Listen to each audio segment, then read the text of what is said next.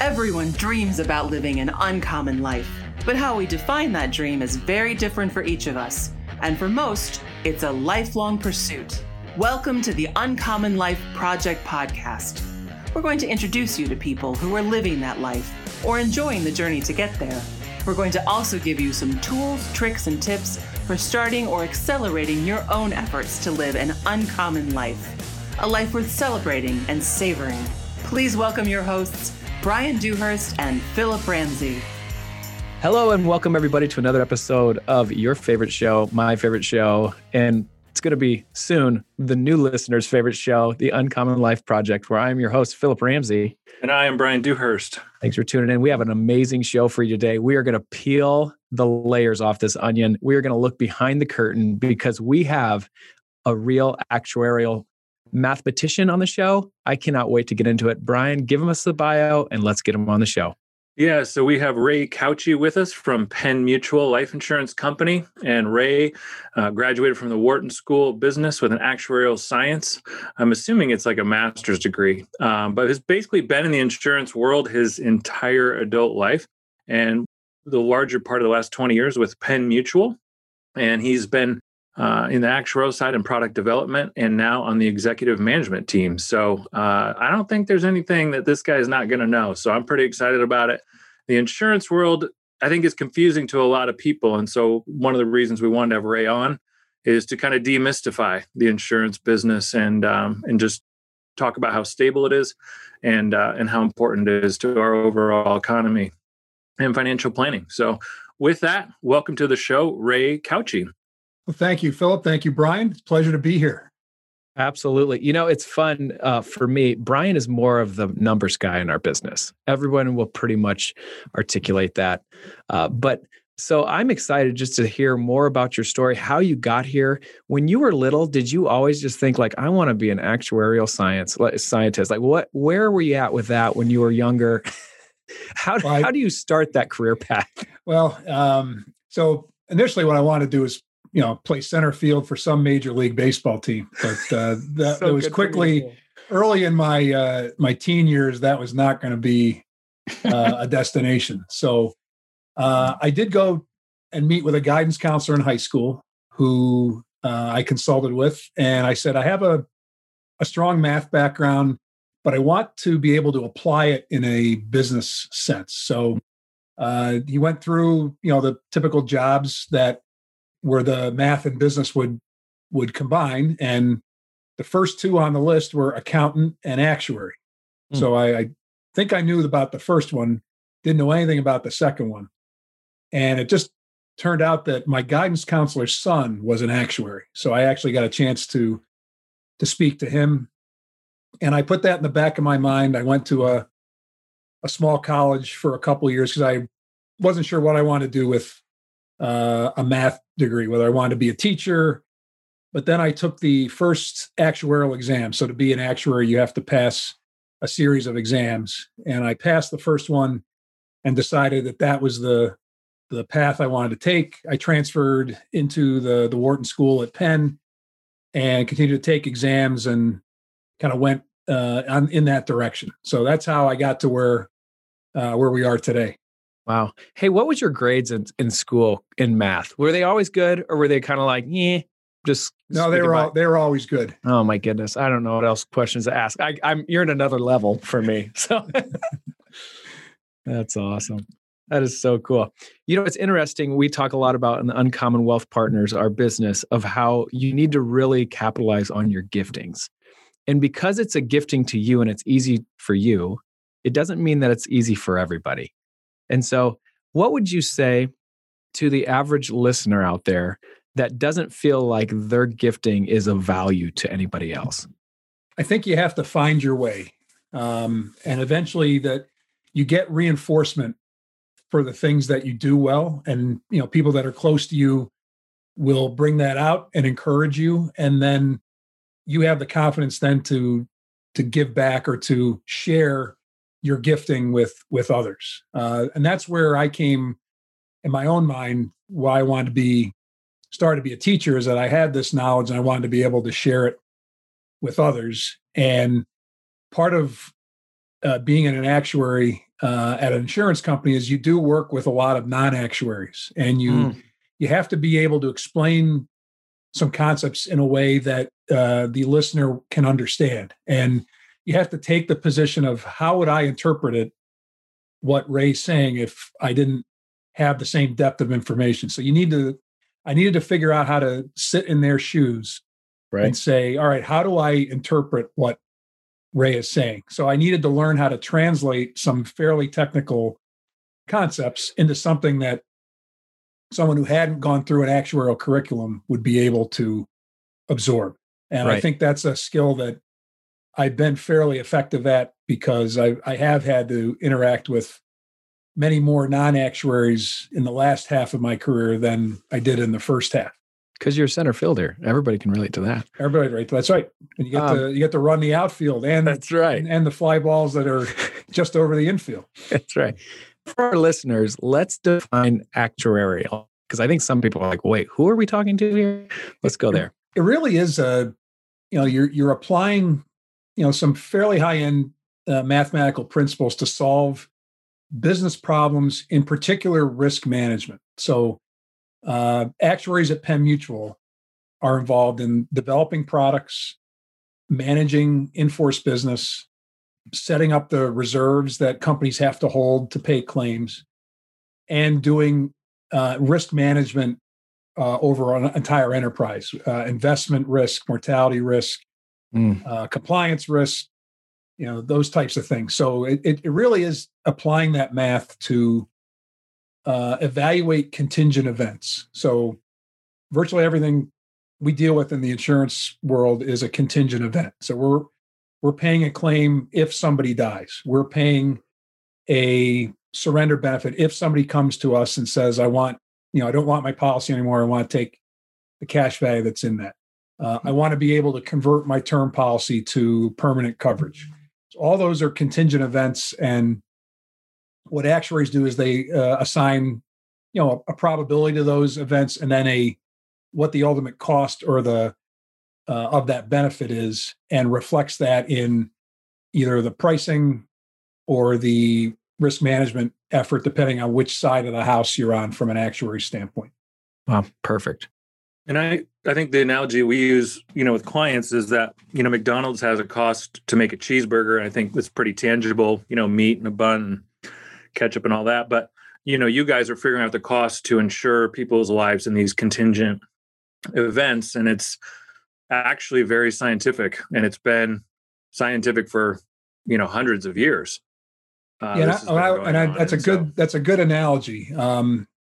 So McDonald's, in your example, they know exactly what they made on that hamburger when they sell it, because they know as you said, they know the costs of all the ingredients, the labor to put it together, everything that's involved in the process, and they can determine right then and there what they've made on that sale.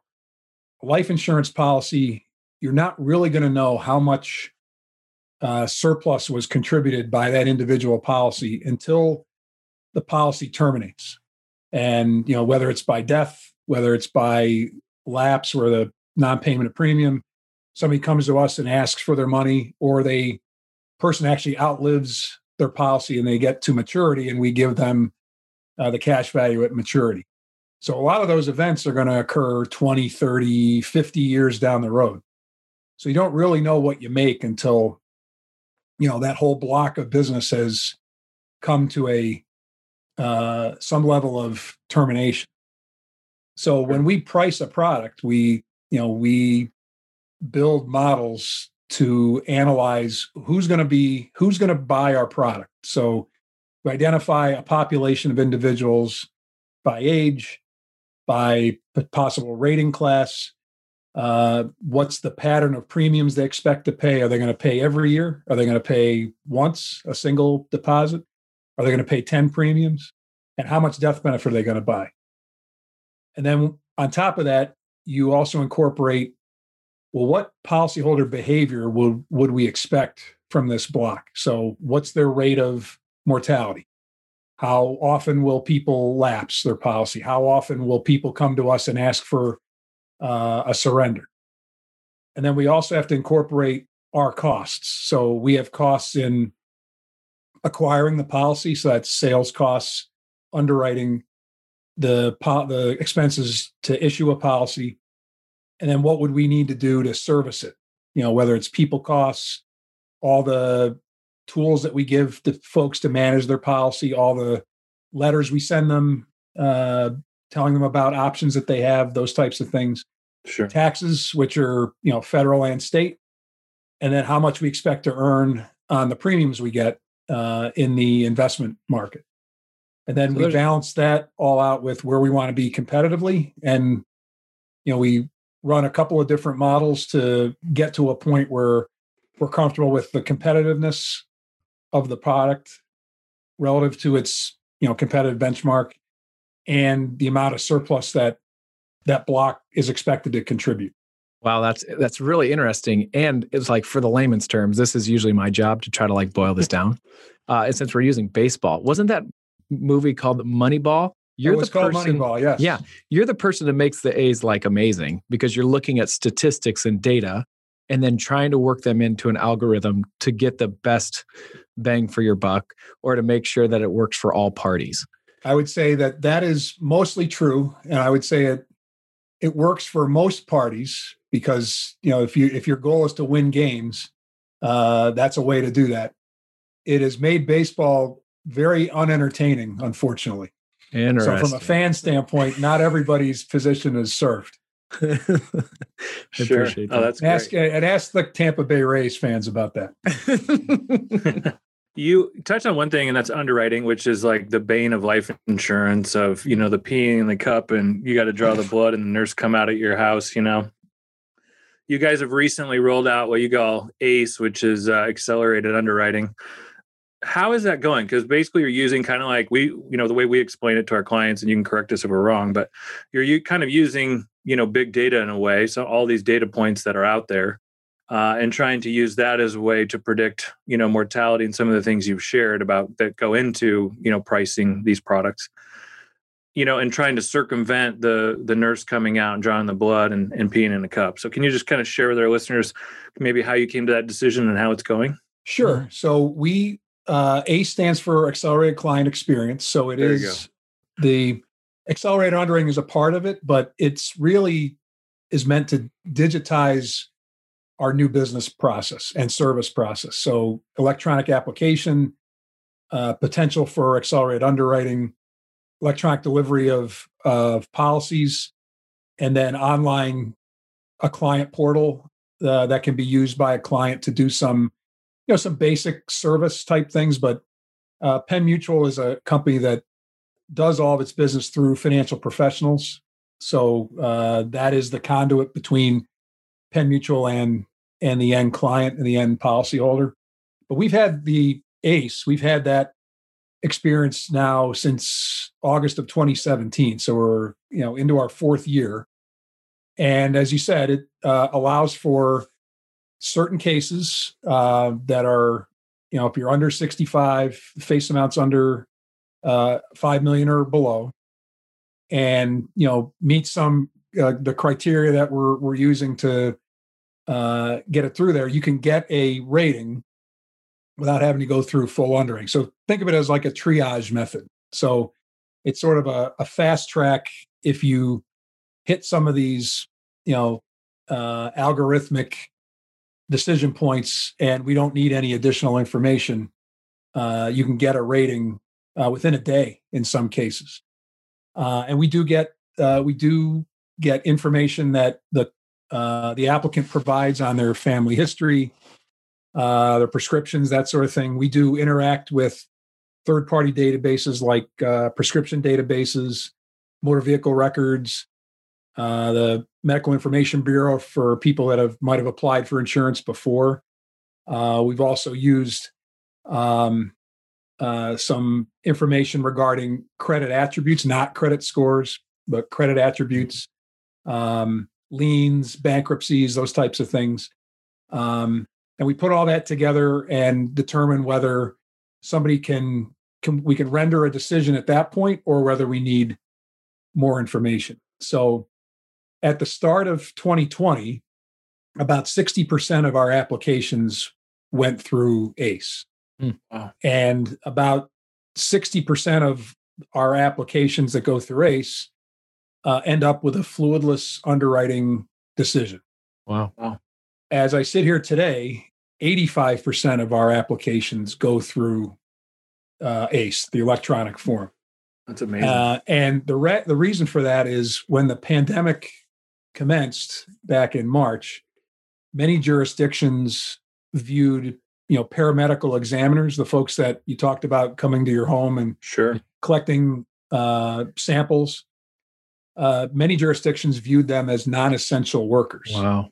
So they were not able to even go out and see people. And in the jurisdictions that allowed them to do that, there were many applicants who didn't want strangers coming into their house, even though they were outfitted like the scene in Silkwood, where you had a full hazmat suits. But they just, at that time, just didn't want any strangers coming into their house. So some of our financial professionals who were reluctant to use ACE got interested in it in a hurry. It almost forced you to adapt. Yes. And I think that happened in, not just with Penn Mutual, but a lot of companies in our industry. And the industry has seen a greater increase in applications this year and has set some year over year or month records that hadn't been achieved before. So obviously the pandemic has put life insurance more in the front of mind for individuals because of the thoughts about mortality. And companies like Penn Mutual, who got a little bit of a head start on it, but other companies have loosened up their fluid-free underwriting limits. So it's made that process a lot easier across the industry. One thing that insurance companies are not known for is just how fast they move in technology. So it's good and great job for adapting to that. Here's a question I have. You mentioned COVID-19, the pandemic. I would think the two things that people are not excited about insurance-wise for insurance companies are lower interest rates and higher than normal death benefits or death rates. Can you speak to both of those things? Because both of those things are happening right now. Low interest rates and obviously COVID-19, the pandemic. How are those affecting the company, the industry, policies, and policyholders? Well, if you remember what I said about how we price, so we're talking about paying for promises that are 20, 30, 50 years out. So the money we earn on the premiums we bring in, the interest earnings is a big component of our pricing. And low interest rates put pressure on insurance company financials because as old assets roll over into new assets, those yields will fall. And that'll put pressure on earnings because, some of our older policies have higher guaranteed interest rates, 4 or 5%. So it does put some pressure on insurance company financials because that's a big component of their pricing. On the COVID-19 side, companies, as part of their enterprise risk management, they do stress test their financials for pandemics. I mean, fortunately, we get them about once every 100 years, but you still look at it and see what will that affect in terms of your financials and your surplus. Now, up to this point, Penn Mutual has not had a significant number or amount of COVID-19 deaths. We've had just over 200 claims, total of $18 million. So average size policy is about $90,000. The average age of the COVID deaths was 82. And the average duration that a policy had been with us where we paid a COVID claim was 48 years. Wow. So these are folks that have been with us a long time, who passed away in the age group that, you're typically seeing.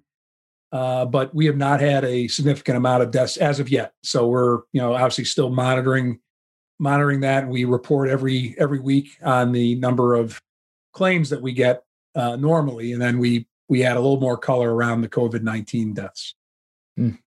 Fascinating.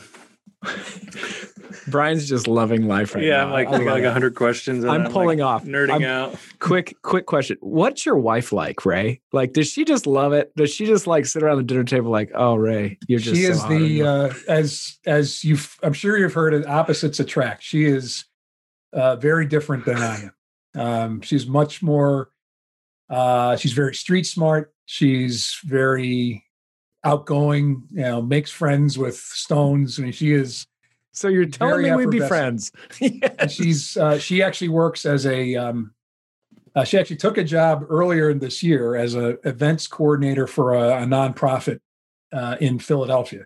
That's amazing. Unfortunately, a lot of those events shut down. Are in-person events, which have not happened. But she's been able to, to still drive donations to this nonprofit. So I think by sheer force of her personality. Right. Okay. Just checking. Just want to shout out to your wife. That's great. I want to dig into kind of the just policy types, because I think this is another, I won't say misconception, but it's confusing, I think, to a lot of people. I mean, there's three basic product types. You have term insurance, you have true whole life insurance, and then you have, kind of what we referred to as a hybrid policy of like permanent insurance or indexed universal life, or variable universal life. So can you kind of just shed light on that from Penn's perspective on those three product types? And maybe we'll just kind of spitball from there. Sure. Well, let's start with term insurance. So that's insurance that really just provides temporary coverage, death benefit for a fixed period of time. At Penn Mutual, we offer 10, 15, 20, 30-year term. So term policies just provide a death benefit protection. There's no cash value, there's no loans. And in exchange for that, you have lower cost than permanent insurance. But what we talk about at Penn Mutual, it's the equivalent of renting and not buying a home, because you're getting temporary coverage. There's no equity in that policy. If you survive the 10, 15, 20, 30 years, you don't get anything. We don't have a return of premium term policy. So you just get the pure death benefit. For products like whole life and index universal life, let's say, those products are permanent coverage. So as long as the premiums are paid to keep the policy in force, the policy will last either until age 121, which is the maturity age, or until the insured passes away. So the difference there is that term insurance is cheaper, shorter term coverage.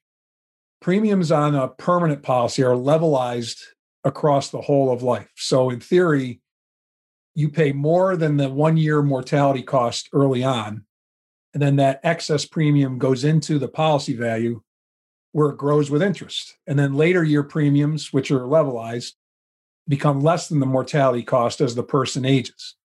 So essentially you prepay some of your later year mortality, and then those prepayments turn into cash value that you can access while you're alive.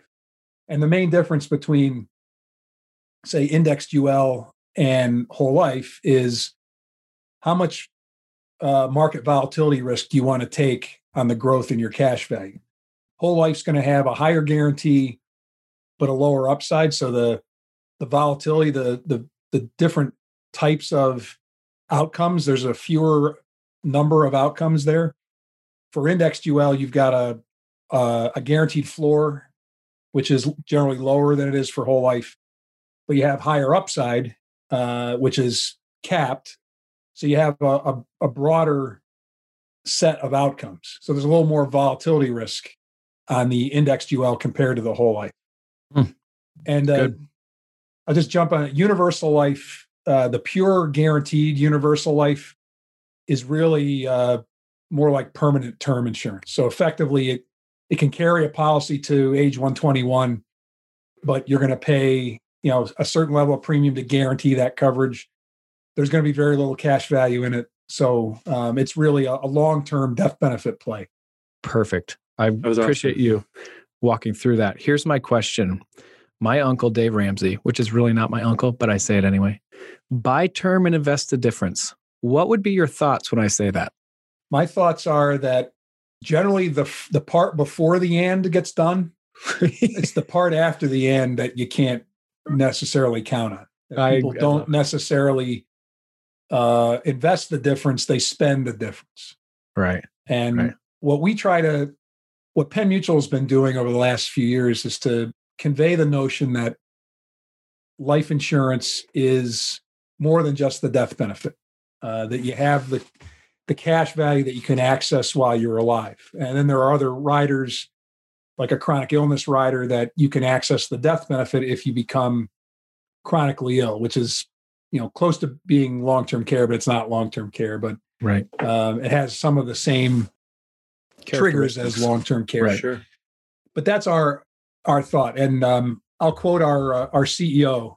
She made this comment if you take, it's kind of the difference between how people view their place in the world. If you're around my age, in the mid 50s, to folks in their teens or 20s. So our CEO, if you took her phone and you looked at her photos, there'd be pictures of other people.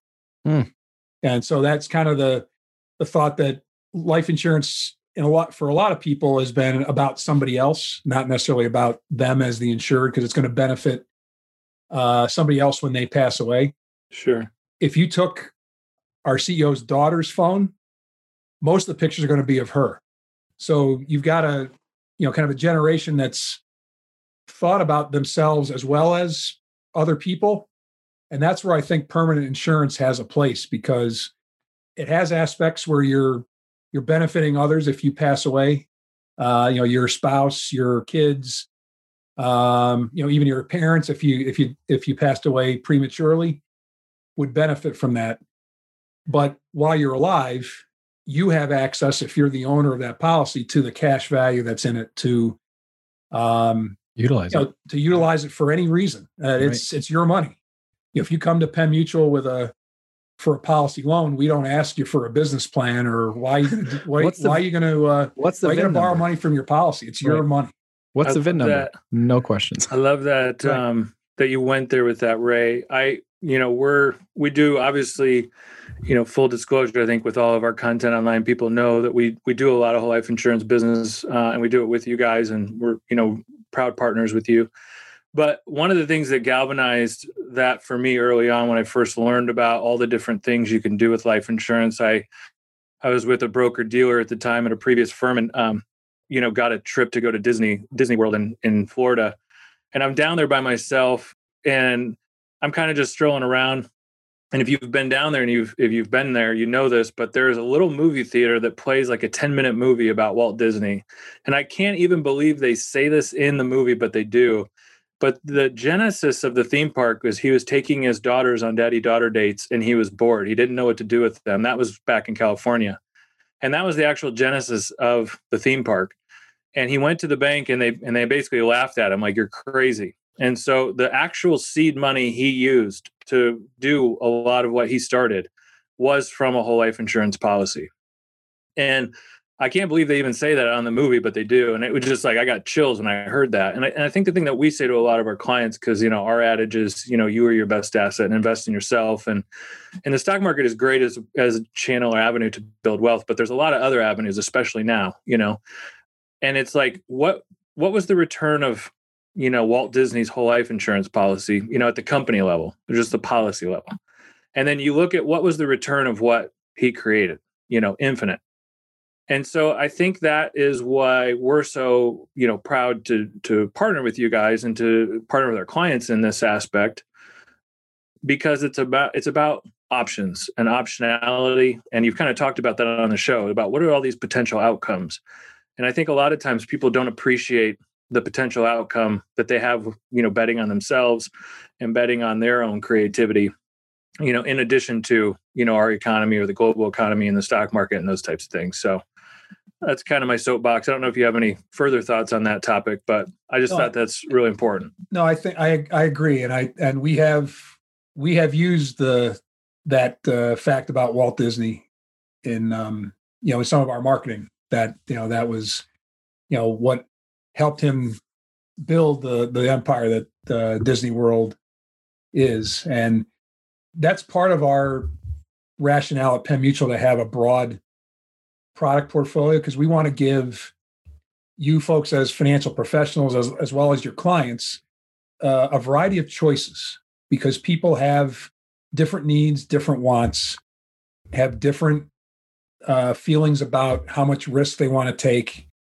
And we want to be able to offer as many tools to a financial professional so that they can position our products that fit the needs and the wants of that particular client. Because it's not, you may run into somebody who just wants basic term coverage, and that's all they want. They want to invest. They maybe do follow the buy term and invest the difference, and they are faithful to that.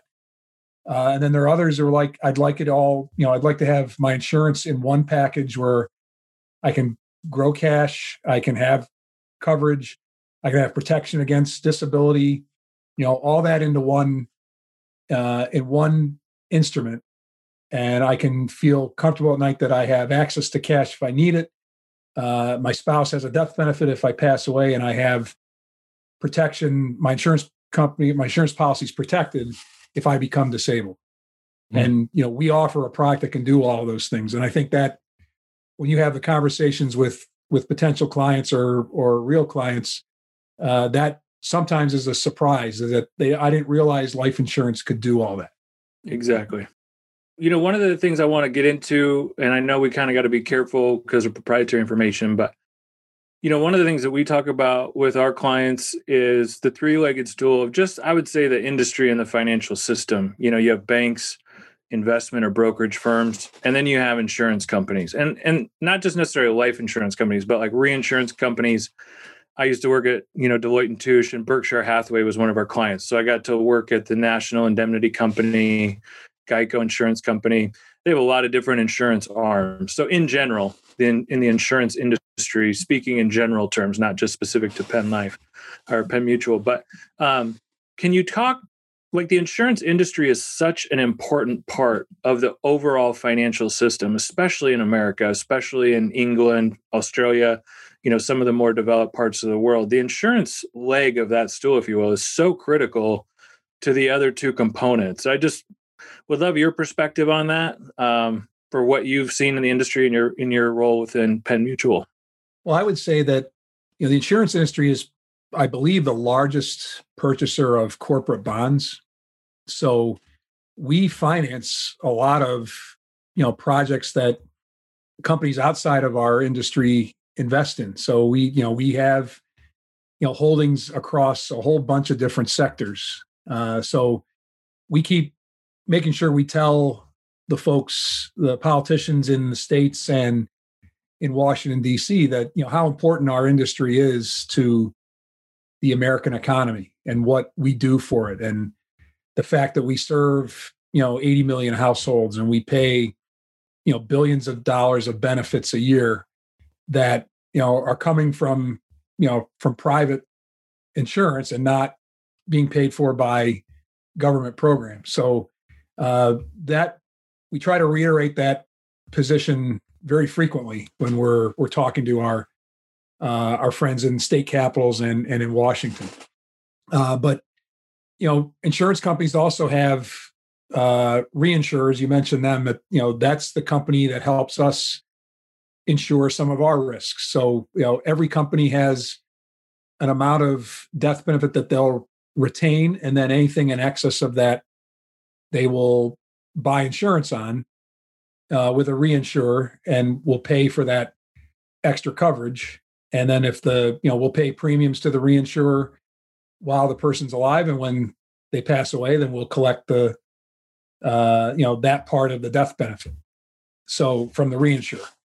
But it's it is an important part of our economy, and not just between the people that the industry employs, but it's also what it does for the other sectors of the American economy. Yeah, because I think obviously the investment firms, the big banks, it seems sexier, the returns, but also, like 08, 09, Bear Stearns collapses, Lehman Brothers collapses, a few others probably should have collapsed, in hindsight. there was a lot of bailouts, and you didn't hear really, beyond AIG, you didn't really hear a lot of negative news, on the insurance side. And it's kind of that old, tortoise and the hare. You guys are the tortoise, but I just think the weight that you carry in the industry and the consistency that you bring, one of the analogies that we use with people, and you kind of mentioned term versus whole life and renting and buying a home, is that you guys aren't building a home, for 20 years, or if you go and, find a home builder, you're not building that to last 20 years. You want that thing to last 100 years. And that's the way you guys are building your permanent policies, your whole life policies. Can you kind of just talk about that? And you've mentioned kind of going to age 121, which most people are like, oh man, I'll never live that long. Can you kind of shed light on how your philosophy and how you construct the actual policies themselves and the view that you have corporately? Yeah, let me, I do want to go back to your 2008, 2009. AIG, the issues with AIG had nothing to do with American General, the insurance company. They remained strong, as did the rest of our industry, because of how well capitalized we are. So that's the, back to your tortoise and hare analogy, that we are in for the long term, and particularly mutual companies, because the master that we serve are our policyholders. So that those folks that buy our stuff is who we work for.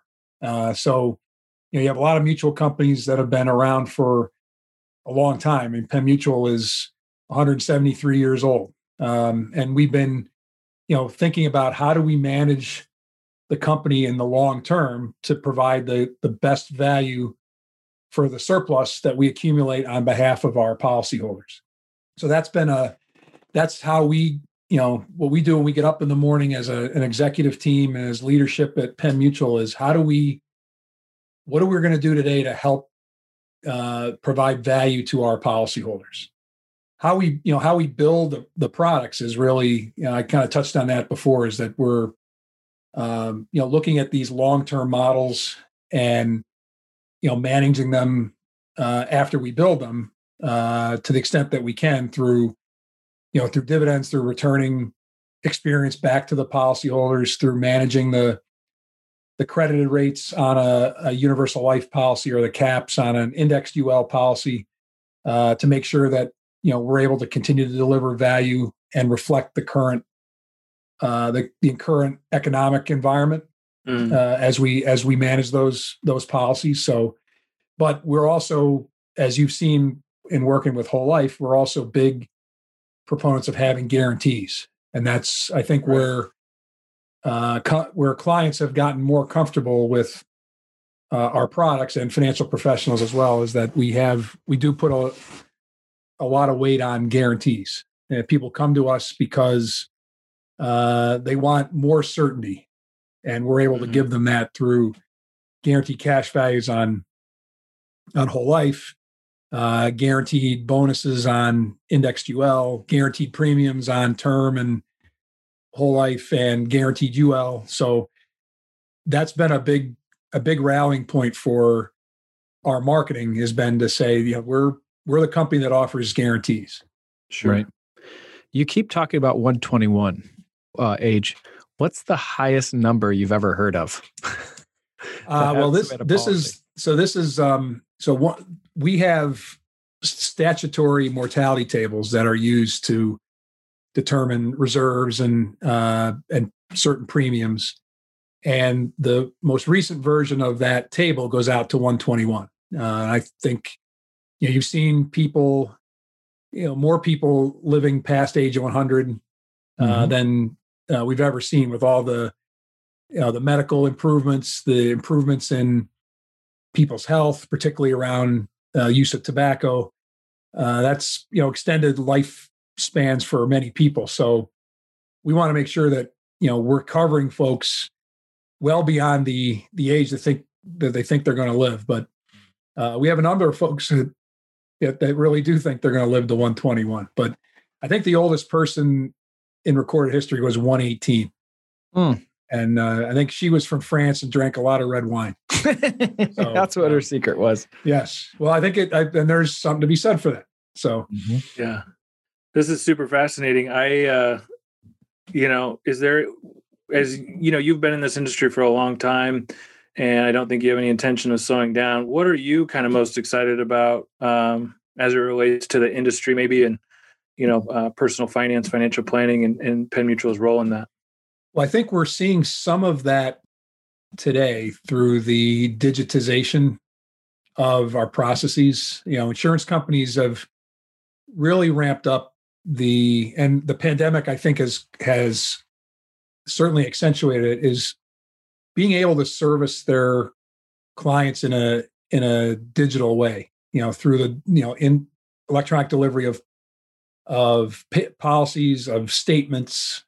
But this is by no means a way to, we're still working with financial professionals. They're at Penn Mutual, no client becomes a policyholder without being brought to us by a financial professional. We are not a direct-to-consumer company.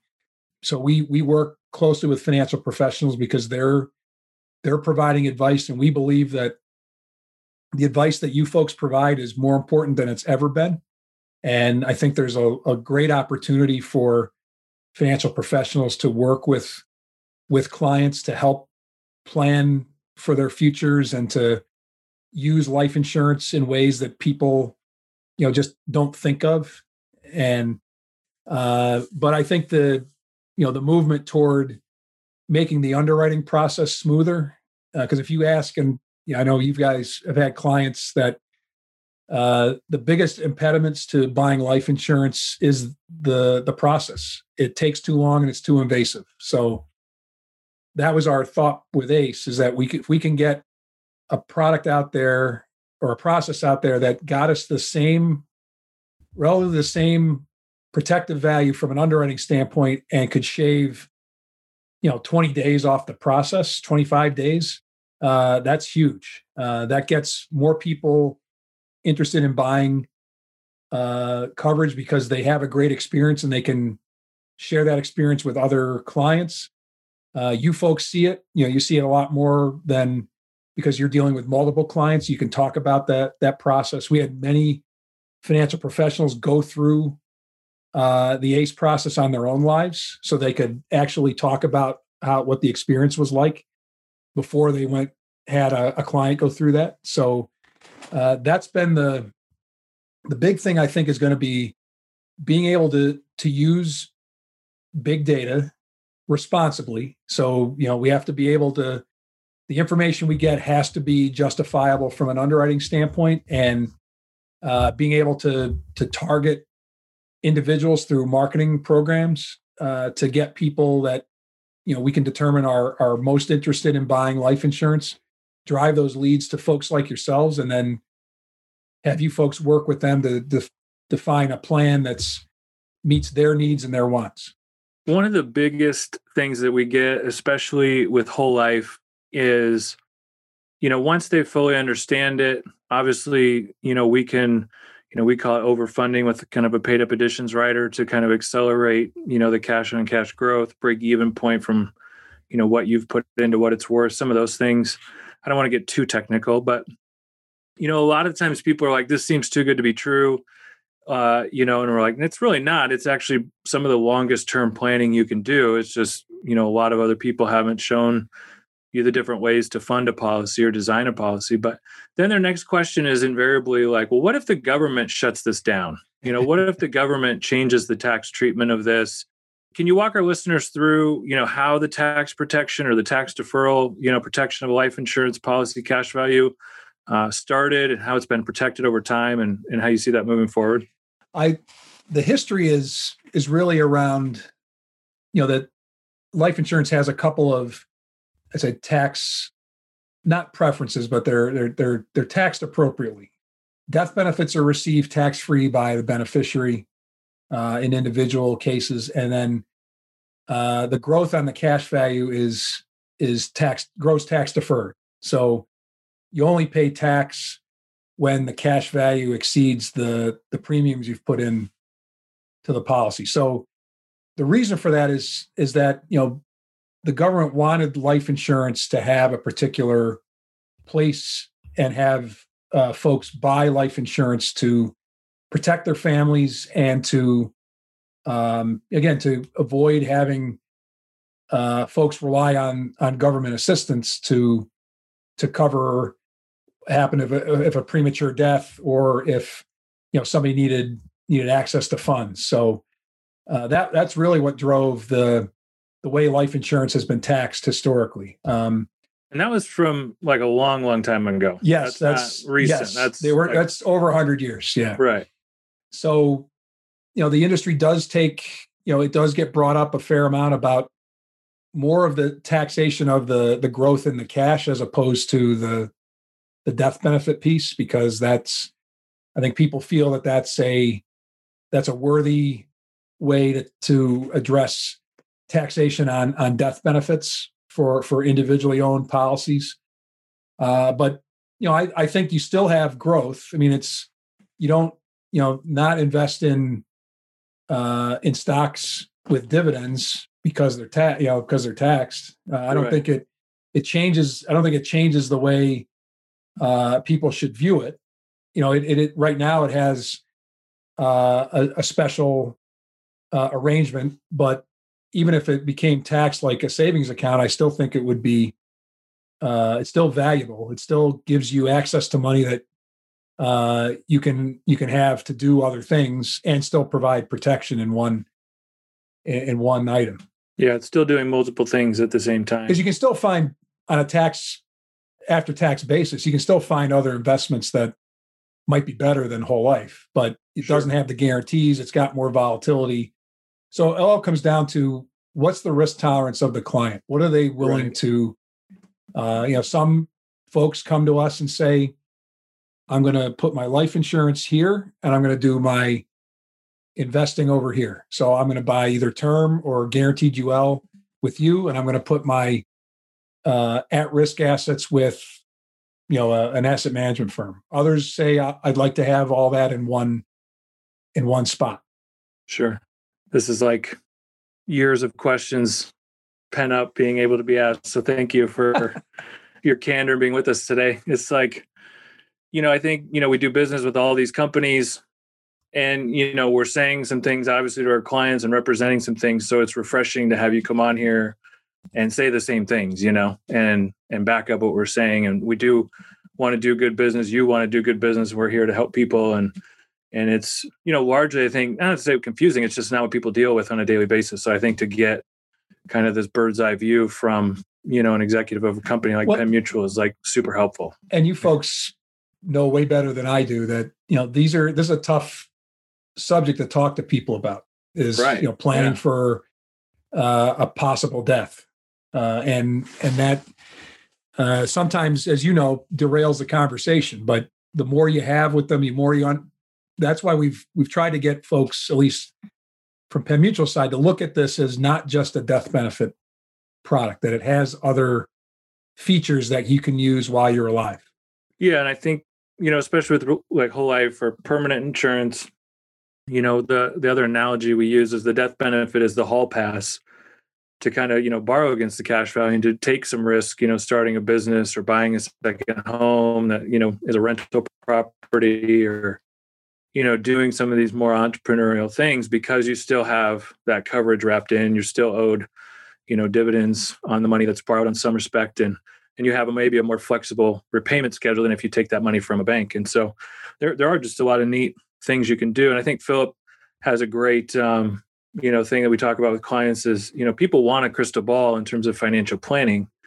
And if you had a crystal ball, would you use it? And obviously the answer is invariably yes. And that's really what a whole life policy is, with a company like Penn, or, there's obviously other strong mutual insurance companies. But largely that is about as close as you can get in our business to a crystal ball. Is, these are contractual agreements that are bound by the word guarantee. And we largely can't use that term in any other, product or investment that we're talking to people about. And so it's incredibly important as a foundational piece to a financial plan. So, right. I would also say too, just the death benefit alone is something that you can account to your estate. And if you have a term insurance, you just can't do that because who knows when you're going to graduate on us. And so, we do a lot of talking about just the accumulation of cash value because talking about living is a lot better than talking about dying. Well, I think you can't minimize the talking about dying, but it's a package. It's right. Here's what this particular instrument can do for you. And right. We use the analogy in the past of a Swiss Army knife. So you could build a product that has the ability to protect you if you die prematurely, if you get disabled, if you become chronically ill, and if you live and you want to access money, say for a supplemental retirement, it has that too. Right. I think that's really good. And I think it's important to talk to an advisor that knows how to use this for a comprehensive plan. It's not just one thing. Here's one product. There you go. It's part of a comprehensive plan to be able to address, is this a good idea or is it not? Or is a term and invest the difference a good idea? Who knows? But if you talk to somebody that you know, like, and trust, have a little bit of background of kind of how they practice, it is nice to have, hey, should I invest in another company? Or how does this fit? Or I want to start this company. Whatever you're thinking about, it's always nice to just have some more eyeballs on the situation so you have different perspectives. Ray, thank you so much for just your insight, your wisdom, and your candor. You have been listening to the Uncommon Life Project. I've been your host, Philip Ramsey. And I am Brian Dewhurst. Tune in next time. Until then, be uncommon. Thanks everybody.